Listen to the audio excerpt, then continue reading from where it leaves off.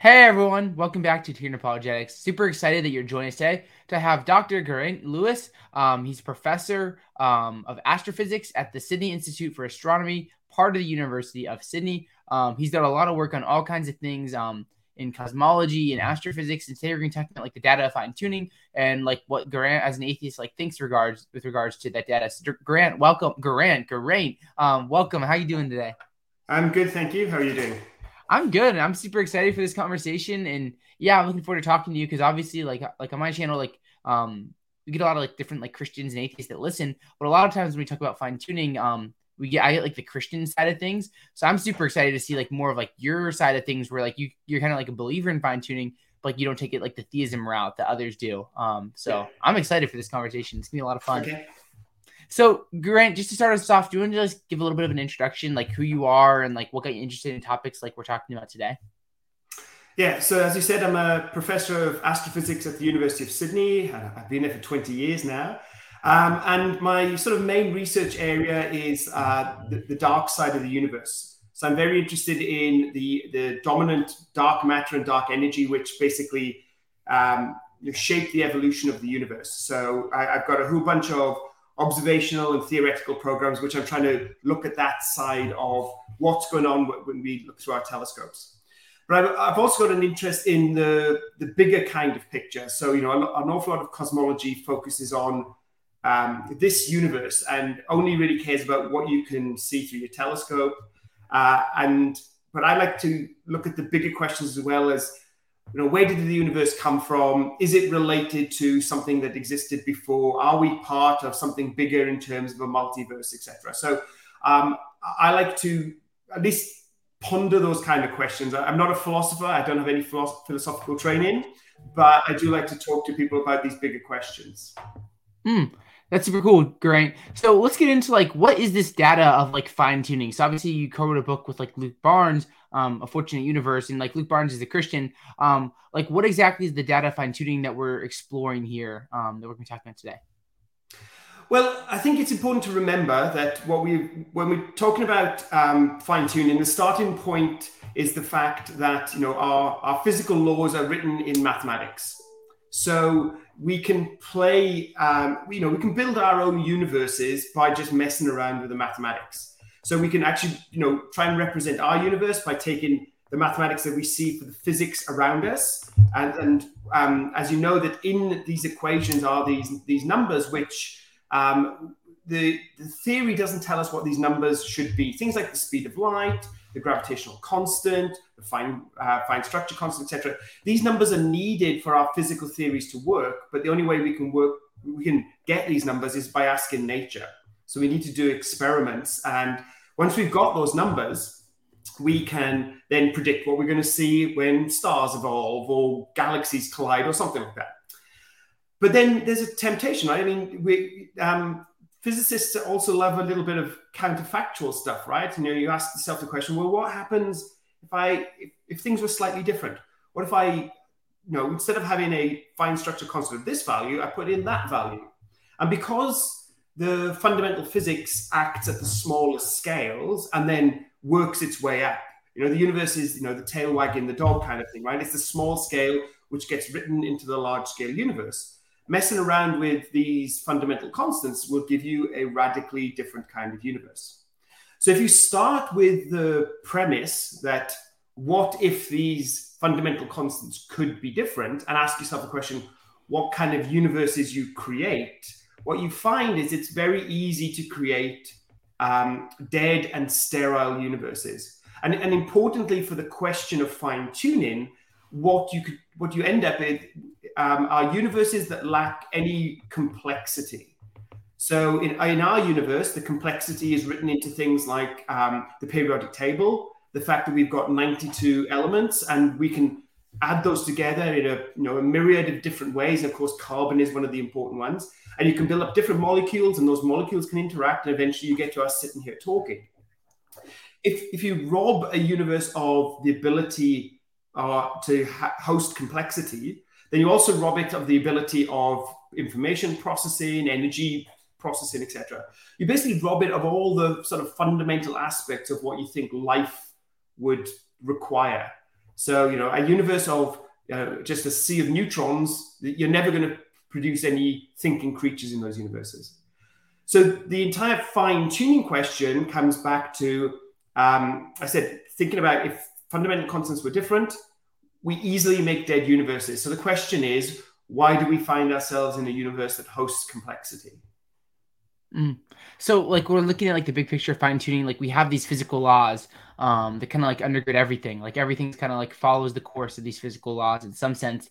And like when we look at like trying to understand like what are these physical laws, we have math. We use like math to kind of describe these laws.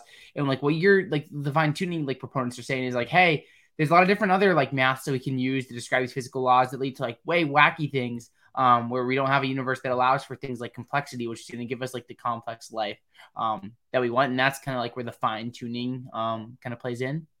Yes, but in fact, there are multiple levels here, right? So step one is just adjusting the constants from our universe to come up with other universes. But then, as you said, it's a mathematical structure. And so if you go further, you can play with the mathematics and come up with different mathematics inside of a universe. We could add new forces or add new dimensions or things like that. And essentially doing any of those kind of things tends to be really bad for the prospect of life in a universe. We know that if we reduce the number of spatial dimensions from 3 to 2, then complexity in 2 dimensions is very difficult, right? To basically, I don't know if you've read Abbott's book Flatland from the 1800s. I've not. Okay, but even back then they realized that 2-dimensional life would be a difficult thing to do, right? Because we take advantage of our 3-dimensional structure to pass food through ourselves, etc. You can't do that in 2 dimensions without coming up with some sort of weird, freaky kind of biology stuff. And then if you start adding dimensions, then things like predictability go out the window. So if you imagine that we lived in a universe that had 2 dimensions of time, right? Now, it's hard for us to even imagine what that means, but I can write down the equations to put in an extra dimension of time. And then, so what that does for you, of course, is that predictability becomes very messy because you have to worry about what's going on in those 2 time dimensions. And one of the nice things about physics is that, we have a future, we have a past, and we don't have to worry about a future over there and a future over here and how they're related. Yeah, it's super helpful. Like looking at like, hey, there's different like layers of like fine tuning. So like, do you think like what are some like examples? Looking at fine tuning, like what would you bring forward to say like, hey, there is this question of like why we have a universe that's going to allow for like this complex life to come into existence? Oh well, look, there's so many of them. I mean, I've got a few that I personally like to do with things like the masses of the fundamental particles, right? So we live in a universe where, at the fundamental level, we've got these particles, we have quarks and we have leptons. And the most famous lepton is the electron, right? It's the one that, orbits every single atom of our body, right? And then we have the quarks, and it's the quarks that make up the protons and the neutrons, which are the building blocks of matter. And one of the things is that the masses of the quarks means that the lowest mass baryon, as it's called, the lowest mass member of this family is the proton. So the neutron is very, very slightly more massive than the proton, which means that neutrons can decay into protons, but protons are effectively stable. Now, if we messed around with the masses of the quarks, we could change that. We could change the lowest mass particle to be the neutron rather than the proton, which would mean protons decay into neutrons, but neutrons are really useless. They're not charged. They're useful for mass and bulking up the nucleus of your atom, but you can't create an atom out of just neutrons. So you can already start to play with these masses, and you don't have to play with them very much. I mean, the neutron is only slightly more massive than the proton. You can even play other games where you could adjust those masses again, and you get that your lowest mass baryon is a particle known as, physicists are rubbish at naming things. It's called the delta plus plus. Okay, so it looks like a proton, but it has a charge of 2 rather than 1. So that means it looks like helium rather than hydrogen. And of course, one of the things that we have in our universe is that we get lots of things occurring because Stars are made of hydrogen. Hydrogen burns into heavier elements, etc. Helium is kind of useless. It doesn't form molecules, right? It's just one of those rubbishy kind of molecules that we have in the universe. It's not very good for adding to the complexity. So just playing around with those fundamental masses can change the constituent nature of the universe on a very small scale. And then that has big implications on the large scale universe. Okay, that's super helpful. And what I want to do for our audiences know, like we've done a lot of like in-depth conversations at the data fine tuning.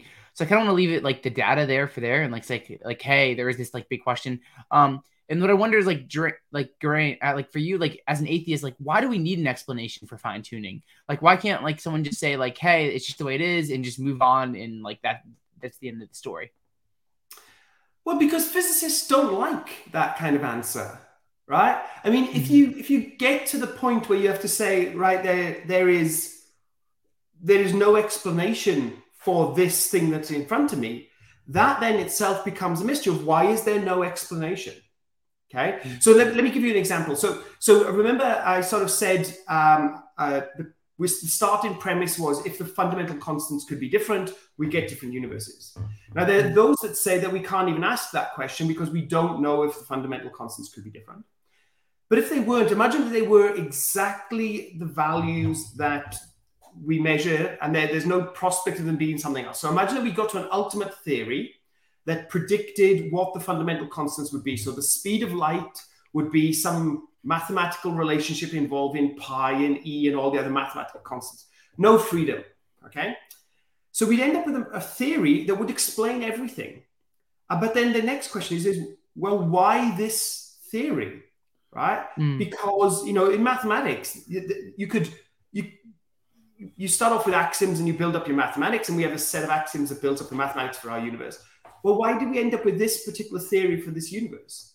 And as a physicist, I would say, well, I think there has to be something deeper, something bigger than the physics itself that has to explain, why this particular sort of combination of mathematics and constants, even though they're set perfectly with just the maths in front of me. So for me, then that would lead into the question of, well, where did the universe come from? How did this mathematics get written into the universe? And what was the process behind that? And as you said, being an atheist, for me, it would have to be a physical process, which means that ultimately, in a physicist viewpoint, I should at some point be able to come up with the bigger mathematics that explains where our subset of mathematics came from. Okay. Yeah, it's super helpful. And like, I think it's like, I like how you emphasize like as a scientist, like you want to explain things like as far as you can. Like, so if like we have this question of like, we have this like apparent anomaly of like, there being like this life permanent universe when it looks like there's a lot more likely chance that there's not, then like, yeah, like we should pursue an explanation for it. Like, it's a good thing for us to do. And it would make sense that if there's an anomaly, there probably is an explanation. Is that fair? But again, you have to be careful with the word anomaly, right? Okay. I mean, anomaly means you're already singling something out as being a bit weird, right? It might be that there's nothing particularly weird about our universe. It might be that the universe created machine, or however our universe came into being, can only produce universes like this. And this is what we would like to see find, right? Or it spits universes out with random combinations, and then we have to invoke the anthropic principle. But there is, I think, a deeper question hidden in fine-tuning, and for me, there is a physical solution somewhere that we need to find. Okay, so I'm curious then, like, Grant, like in your opinion, like what is your explanation? If we're gonna say like what is a fine-tuning? You talked about there being like some sort of deeper explanation. Maybe you have all the answers and you like got 100% right. But like what do you think? Like when you're like, what theory would you like lean towards as like your best explanation of like why there's fine-tuning? Oh, well, I'm going to take a small step backwards. As you mentioned, I wrote the book with Luke, and Luke is a Christian, right? And one of the reasons we wrote the book is we got tired of people telling us what the answer is, right? So, you come from the scientific perspective, they say, well, this is the answer. You come from the theistic perspective, they say, this is the answer. And of course, you got two different answers. And part of the reason that we wanted to write the book was to outline the fact that fine-tuning is a physical question, right? So it's something that physics should worry about. And then in the last chapter, what we wanted to do is say that really nobody has the answer. What we did is we said, right, cards on the table that we think that this is a possibility, this is a possibility, this is a possibility. But there are other ones that we probably haven't thought of yet as well, right? Yeah. So I guess my leaning would be towards this notion of a multiverse, the notion that the Big Bang was not the only sort of creation event that's ever occurred in the overall life of all the universes, right? The universes are essentially being created essentially all the time through the multiverse, and that there is some process in there, and that process, when the universe is born, the laws of physics get written into that universe through the formation process. And I still think that it's, again, possibly a roll of the dice kind of thing, and that most universes in the multiverse are actually those dead and sterile universes. And, we should not be that surprised to find ourselves in a universe that can host life. As, where else would we expect to find ourselves? Well, first, I just want to emphasize, I appreciate you and Luke, and as I read the book, I felt the same thing, your humility in saying, first outlining the problem, there's this fine tuning, it's a physical problem. Like, physicists need to think about this problem. Like, it's not something just for the philosophers and theologians and things like this. Like, we have this physical problem. And I appreciate you guys saying oh, well, you read this whole book and now here's the answer, problem solved, pack up. That's not the approach you guys take.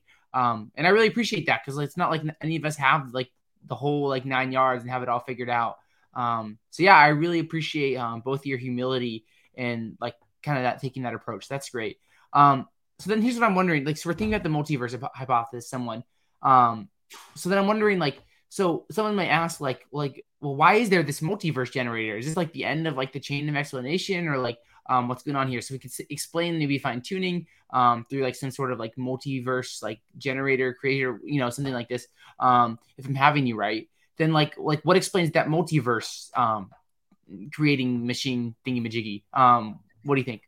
Well, okay, so you run into the small child problem here, which is the but why, right? Yeah. So there is the question of what answer would satisfy you, right? When you say, okay, now I sort of understand that. If you ever listen to lectures by people like Richard Feynman, where he points out that even if you want to explain what is a magnetic field to somebody, at some point you have to say, well, I can no longer do any other analogies. This is what it is. What explanation will satisfy you, kind of thing.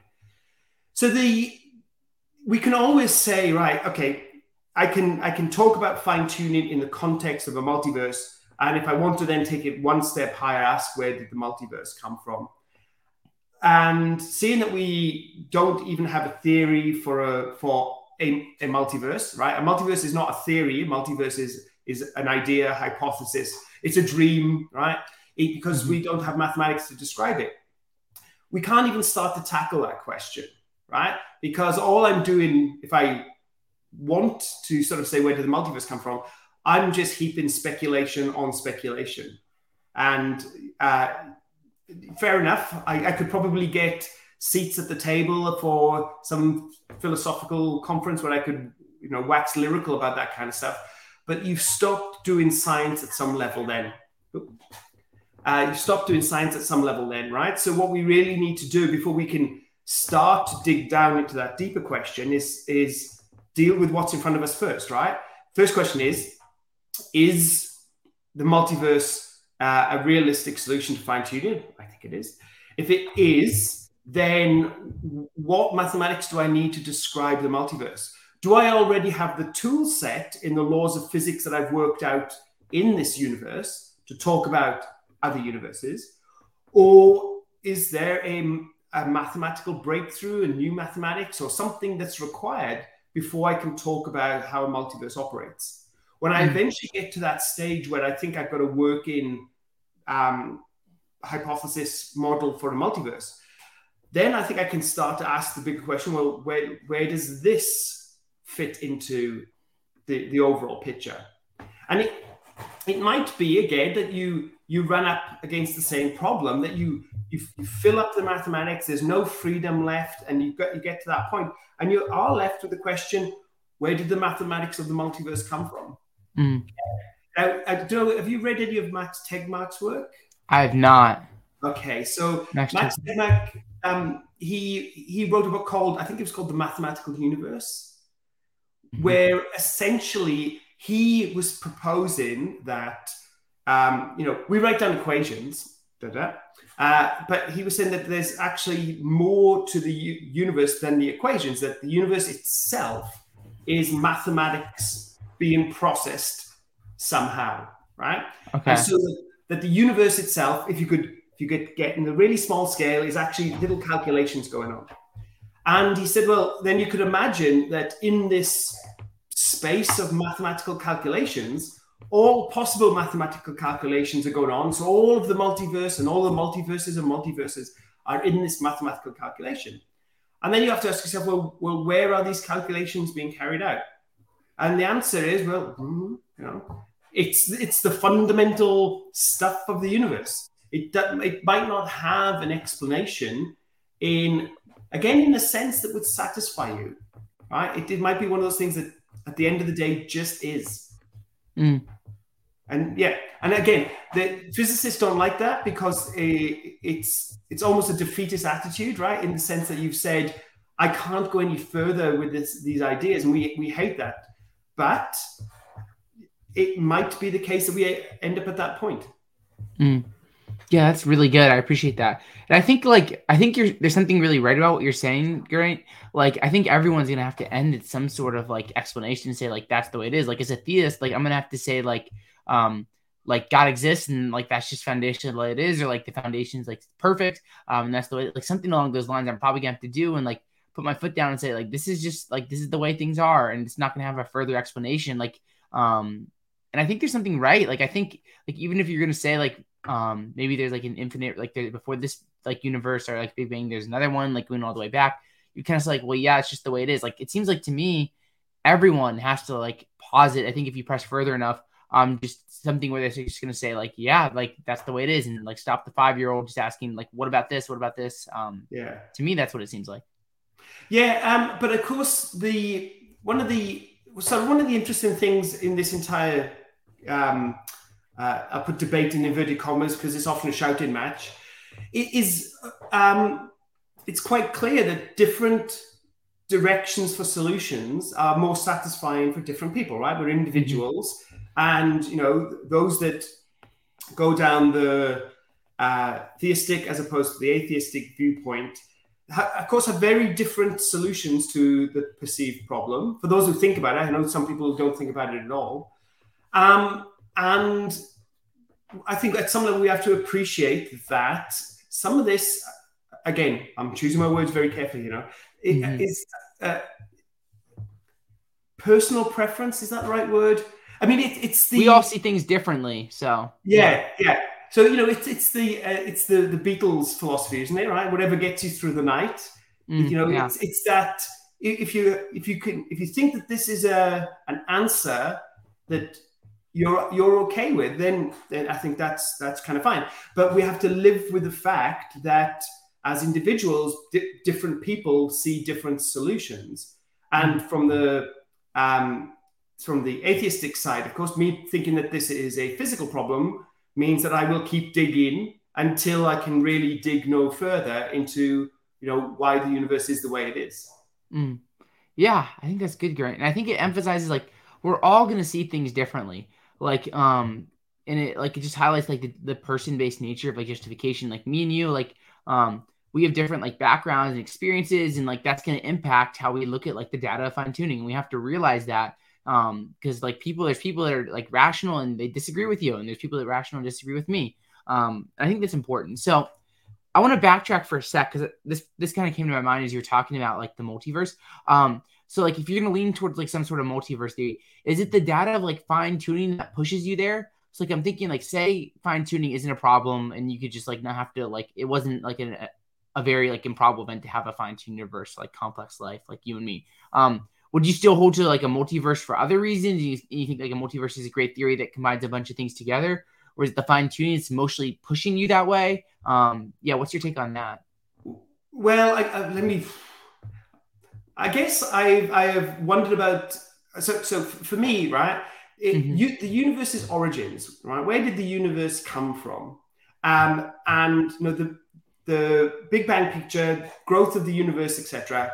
And we have this time equals zero, the birth point of the universe. And I find that unsatisfactory, that was the start of space and time, and that before that there was a true nothing, right? So, Lawrence Krauss's book, A Universe from Nothing, posits that idea that possibly that was the initial start point, and there really was a true nothing before that point. And of course, we can get together with the philosophers and argue about the meaning of nothing. But I personally find that unsatisfying. I don't completely disregard it in that I think it's a potential. But for me, I think that there has to be a connection to something else, in the sense that our universe came from an existing process, an existing space-time structure, etc.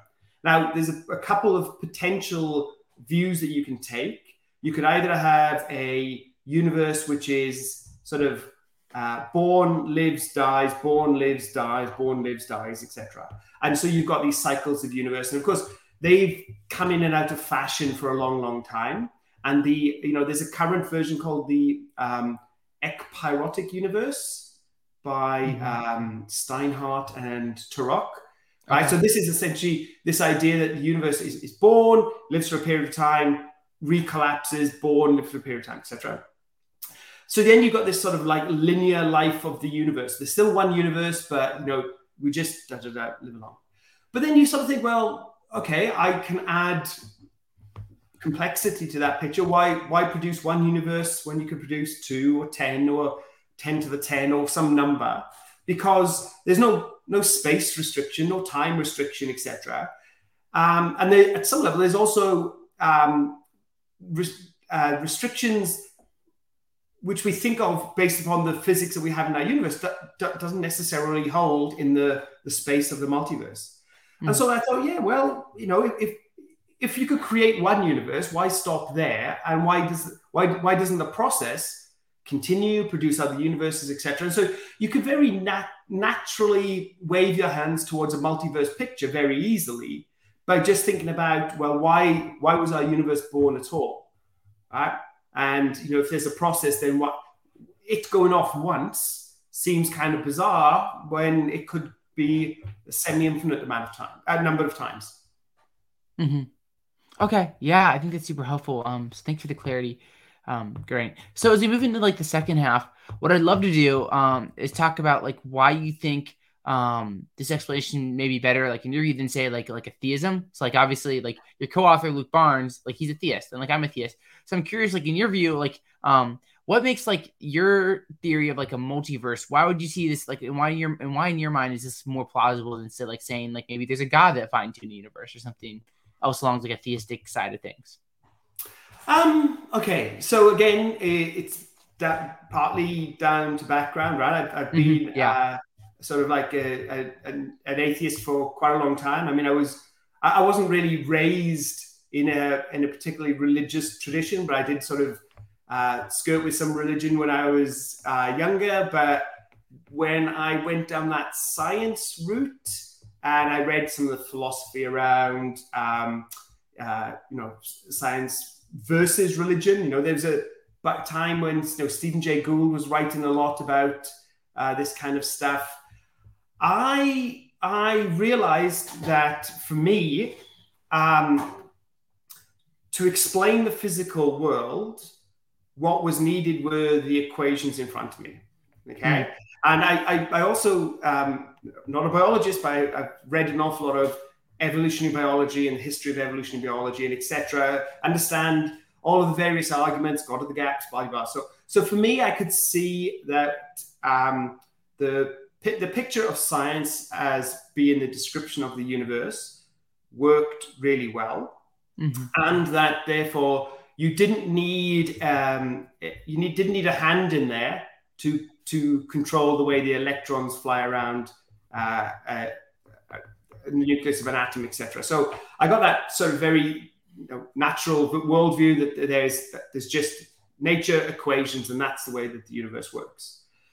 And I guess that has become stronger over my career in that, of course, nowhere in my research papers when I'm studying dark matter or dark energy, gravitational lenses, etc., do I need to invoke any sort of spiritual kind of explanation of what we see through a telescope.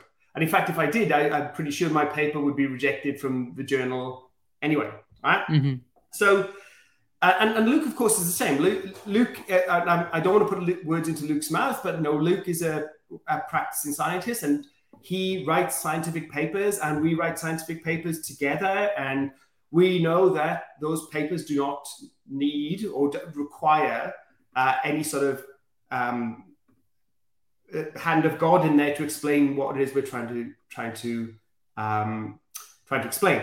So for me, that kind of picture that things are driven by the fundamental forces, the fundamental masses of objects, is just something I project onto a larger scale, right? If I ask the question, I'll put it this way. So anytime I'm faced with a question of trying to understand something, right? My first principles are, right, what are the laws of physics that apply here? Okay. And that works, of course, explaining star formation and said orbits of planets, etc. Then you go to the bigger questions of like, where did the universe come from, right? And how is it related possibly to other structures and to the fine-tuning question? Well, it would be, it would not be me following my scientific nose to suddenly look at that question and say, well, I need a different answer for that, right? Because I don't know, because it's a bigger question. But to me, they're all scientific questions that should be answered with science. I personally don't need to have that that additional hypothesis for explaining things I can't explain. If things aren't explained at the moment, I still think that if I hit it hard enough with a physics hammer, eventually I will find out how it works in terms of physics. So for me, the question of a theistic solution to fine-tuning isn't really on the table, in that that's not me whacking things with a physics hammer, right? That's me deciding that this is the solution. Now, that doesn't mean that I'm not happy in entertaining some alternative ideas, right? We all know about the simulation hypothesis and the notion that we are a simulation running on a computer in a universe above. I mean, that to me doesn't sound completely outlandish. It's not that a million miles away from what Max Tegmark is suggesting, right? That we are just basically mathematical calculations, and this is all fiction, really, right? Well, at some level, it's already fiction. Your brain is putting together some sort of lie to keep you happy about what's going on around you. So I can entertain that idea as a philosophically interesting idea. I can see that it is a potential, but it's more fanciful than I think what a physical solution would be, right? So again, physical solution, either there's a theory of everything that explains everything, either there's a multiverse, or some other physical process we haven't quite understood that leads to fine-tuning. That's really helpful. And I think it brings a lot of clarity, Geraint, because I think there's something right about what you're saying. So if you think about like science, like I'm reading a book like on science right now, it's called like A Brief History of Everything. Like it's an older book. And you look at you can read a whole science book and there's no need for like a supernatural agency or something like that. And what you're trying to bring out here is from a simplicity point of view, it was well, if we can use that to explain all this, why do we need to go any further? Looking at the question of fine tuning, if we can stick to this science stuff to explain everything that we're looking at now, why can't we just keep doing that? So yeah, I think there's something really helpful about what you're saying from a simplicity point. So I wanted to emphasize that to the audience, because obviously ultimately I disagree with you, but like I see where you're coming from, and that does make a lot of sense to me. Because it is like a good argument from simplicity to show like this view is makes some sense. Yeah. And as we said earlier on, I'm not too upset that we disagree, right? I mean, I said we're individuals. We probably disagree on our favorite music, favorite movies, and all kinds of other things as well, right? So, again, I think it's important to remember that science is not this one single monolithic endeavor where we're all basically yes men and women. We just shuffle everything forward. It's made up of individuals, and there are a whole range of viewpoints, and the thing evolves with time about which path that we're going to go down. And this is part of the reason why we wrote the book, is when we got tired of people telling us that they know the answer to fine tuning, when we know that nobody knows the answer to fine tuning, right? So I'm happy for you to have your hypothesis. I'm happy for my hypothesis. As the data comes in, we'll have to juggle our hypotheses, see which one survives and which one doesn't.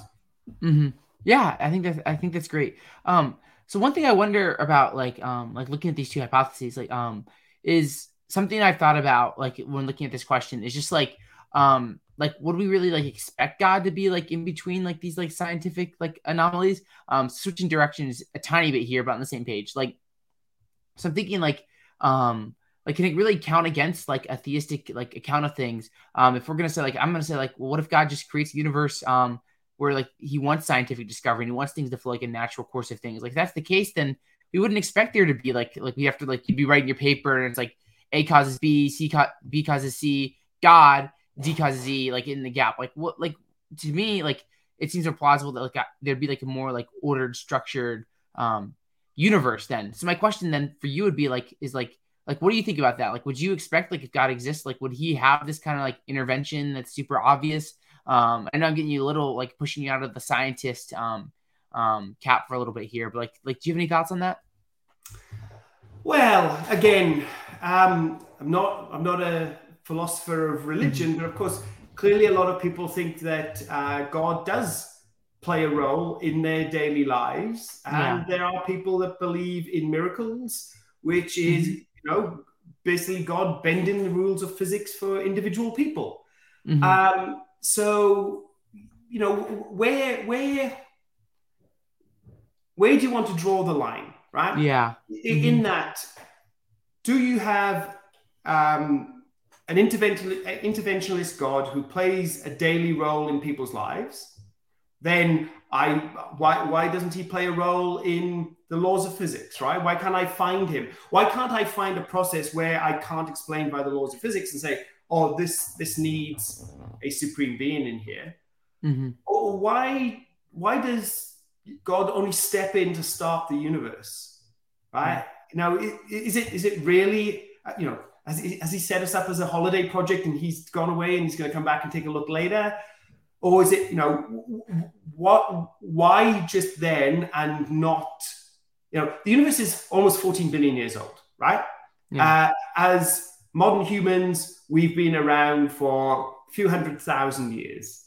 So, what was God doing in that intervening almost 14 billion years?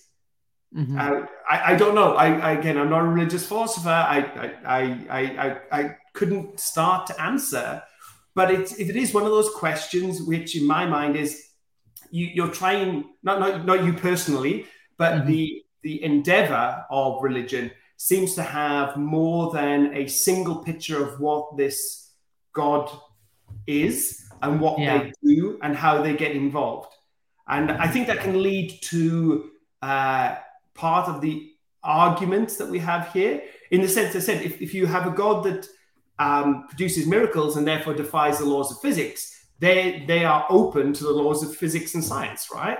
We could do an experiment, come into the lab and let's do a miracle, and we can go, whoa, we have evidence here that laws of physics are broken at some level and something's stepping in. But instead, if you want to hide God in just the start of the universe, then for me, it seems a really strange thing to want to do. And again, set the universe off as a soup of ultra high energy particles and radiation and expect that in 14 billion years, it's all going to cool down such that we are sitting here talking, right? So again, where was the hand of God over the last 14 billion years? And if there had been interventions on a reasonable scale, forming stars or galaxies, etc., we would notice, right? It would be part of the law somewhere. Yeah. Well, I think that's a great question. And I'll kind of leave it to the audience to chew on that. And I got you in that as well. So we have about 10 minutes left or so. Is there any other topics Geraint, that you want to bring up or talk about before we wrap up here? I guess as a sideline, with regards to what we've been speaking about, I'm going to try not to become a bit kumbaya here, right? it would be nice if there was more dialogue between the theistic and atheistic sides, right? So I mean, I've been involved in a number of these things now, and where I've spoken, to both sides, and the antagonism is rather exhausting, right? I don't know when it became a one-upmanship kind of game to try and put down the other side. And I was invited onto something to do a recording, and then before I knew it, somebody was saying that there is a scientific war on religion, and it's like, where is this scientific war on religion? And of course, what they mean is that people like Dawkins and Krauss say things, but they don't actually represent scientists. And I just said, I just wish there would be more discussion like this, right? So people can really see what the other side are really thinking, rather than just the extremes yelling at each other from the hills.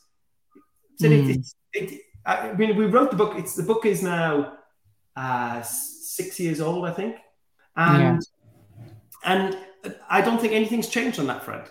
I still see the rebel rousers on both sides, and I said that we can point to the publicity sort of hounds on science. I said Dawkins, Krauss, deGrasse Tyson, etc., who make these comments, and then it just becomes flame wars. So I think a bit more restrained dialogue would be good. Yeah, I mean, I think that's super good, and I think we just gotta have more conversations with each other, like conversations like this, and having people on different ends of the things that can just talk about these things, and just have a conversation. I feel like either if in the middle of a tense debate, or if you're just doing a lecture to an audience where everyone's on your side, it's very easy to kind of rile up the crowd and push things out. When you have conversations like this, I think it helps to shed clarity. And obviously your book with Luke is a great example. But then we got to spread that to people that may not think the same way as you and I would hope to be more kumbaya. For me personally, it's hard for me to call out, if I call out an atheist and say hey, you're not being very charitable to my side, it's a lot harder for me in my experience to reach them than maybe it would be for an atheist to reach them. But for me, if I see Christians or theists doing being uncharitable, I feel like it's easier for me to say hey, you got to be charitable to the other side. And I've seen this in other channels. There's channels Emerson Green on YouTube, or there's Christians Christian Idealism, where they're pushing this kind of way, this path forward where we can just have conversations. I think that's disarming when you can see people that you really respect, just have a conversation with someone you disagree with. I think that's very disarming to people and helps them. And we got, like you said, we got a long ways to go. And I don't know if things have changed, like you said, in the past 6 years, but I feel like conversations like this and more of them, if there's a path, it seems like that's got to be the way forward. Is the way I see it. So, and similarly, I mean, on things like the discussions on fine tuning, right? One of the things I find is I watch a few YouTube videos from the theistic side as well, right? And it's quite clear that on the theistic side, the understanding of the physics of fine tuning can be a little bit ropey. Yeah. So, having some scientists on board, and because you've got Luke understands this kind of stuff, so you've got a proper scientist's viewpoint, but having more scientists involved in the overall discussion can either say, yes, this is a problem, that isn't a problem, etc., can build up a proper vision of what we are talking about. Because often, as I said, when people are arguing, they shout past each other and things are thrown, and they might not even be arguing about the same thing at the end of the day. Mm-hmm. Yeah, I mean, I think that's really good, and hopefully, like, this conversation can just do like its little piece in helping to like push things further in both of us. And it's just one person at a time, and if we can win one person at a time, and things got to be better if we can get people one person at a time. So, anything else, Geraint? I've really enjoyed this conversation, Geraint. Why can I not get that name right? It's killing me. I'm so sorry. Don't worry, you're not the first. It's because it's a Welsh name, and people change the G automatically. So I, complete aside, I introduce myself as Geraint, and people respond to me with Geraint straight away. I think they assume that I can't even pronounce my own name, so I'm used to it. Well, this conversation has been peaceful, but something that may be hostile is like we got Wales versus USA in the World Cup coming up in a couple months. Like, yeah, you have any opinion on that? Like, that's gonna be interesting. Well, yeah. I mean, look, it's the first time we've been in the World Cup for quite a while. Yeah. We're not the greatest soccer nation. If it was a rugby match, I think I'd feel more confident. But yeah, I'm looking forward to it. Again, look, I am very proud of my home country. I want them to do well, but it's not the end of the world if they don't come away with a big trophy at the end of the tournament. The fact that they qualified, that's pretty good. Well, I think the Americans that care about soccer are gonna like go down streets and with torches and pitchforks if we lose. So it's maybe a little bit different over here. Yeah, I think, haven't we got England in the same group as well? Yeah, I'm pretty sure. So yeah. So that's where the real rivalry starts is Wales versus England, but not Wales versus the USA. We'll take it. Great. This has been a super fun conversation. Any way people can what's the best way for people to follow and connect with you if they want to see more of you and your work? Okay, I'm on Twitter at cosmic_horizons, and I've got a website, geraintflewis.com, which I need to get back to. I've been teaching. I haven't had a chance to update things recently, but I do post various things there as well. And look, I'm happy to take questions either said on Twitter or via my website, and I always try and answer a decent question. Well, Geraint, I'll put a link down below where people can follow you, connect with you. But thank you so much. This has been great. I've really enjoyed this conversation. And yeah, I encourage people to check out Geraint's work. So thank you so much. And thank you to everyone for tuning in. This is Here in Apologetics. If you're new, feel free to leave a like and subscribe, all that fun stuff. Really appreciate you and support. And if you value what we do, consider becoming a patron at patreon.com/Here in Apologetics. That'd be huge. That's it for today. God bless, and we'll catch you next time.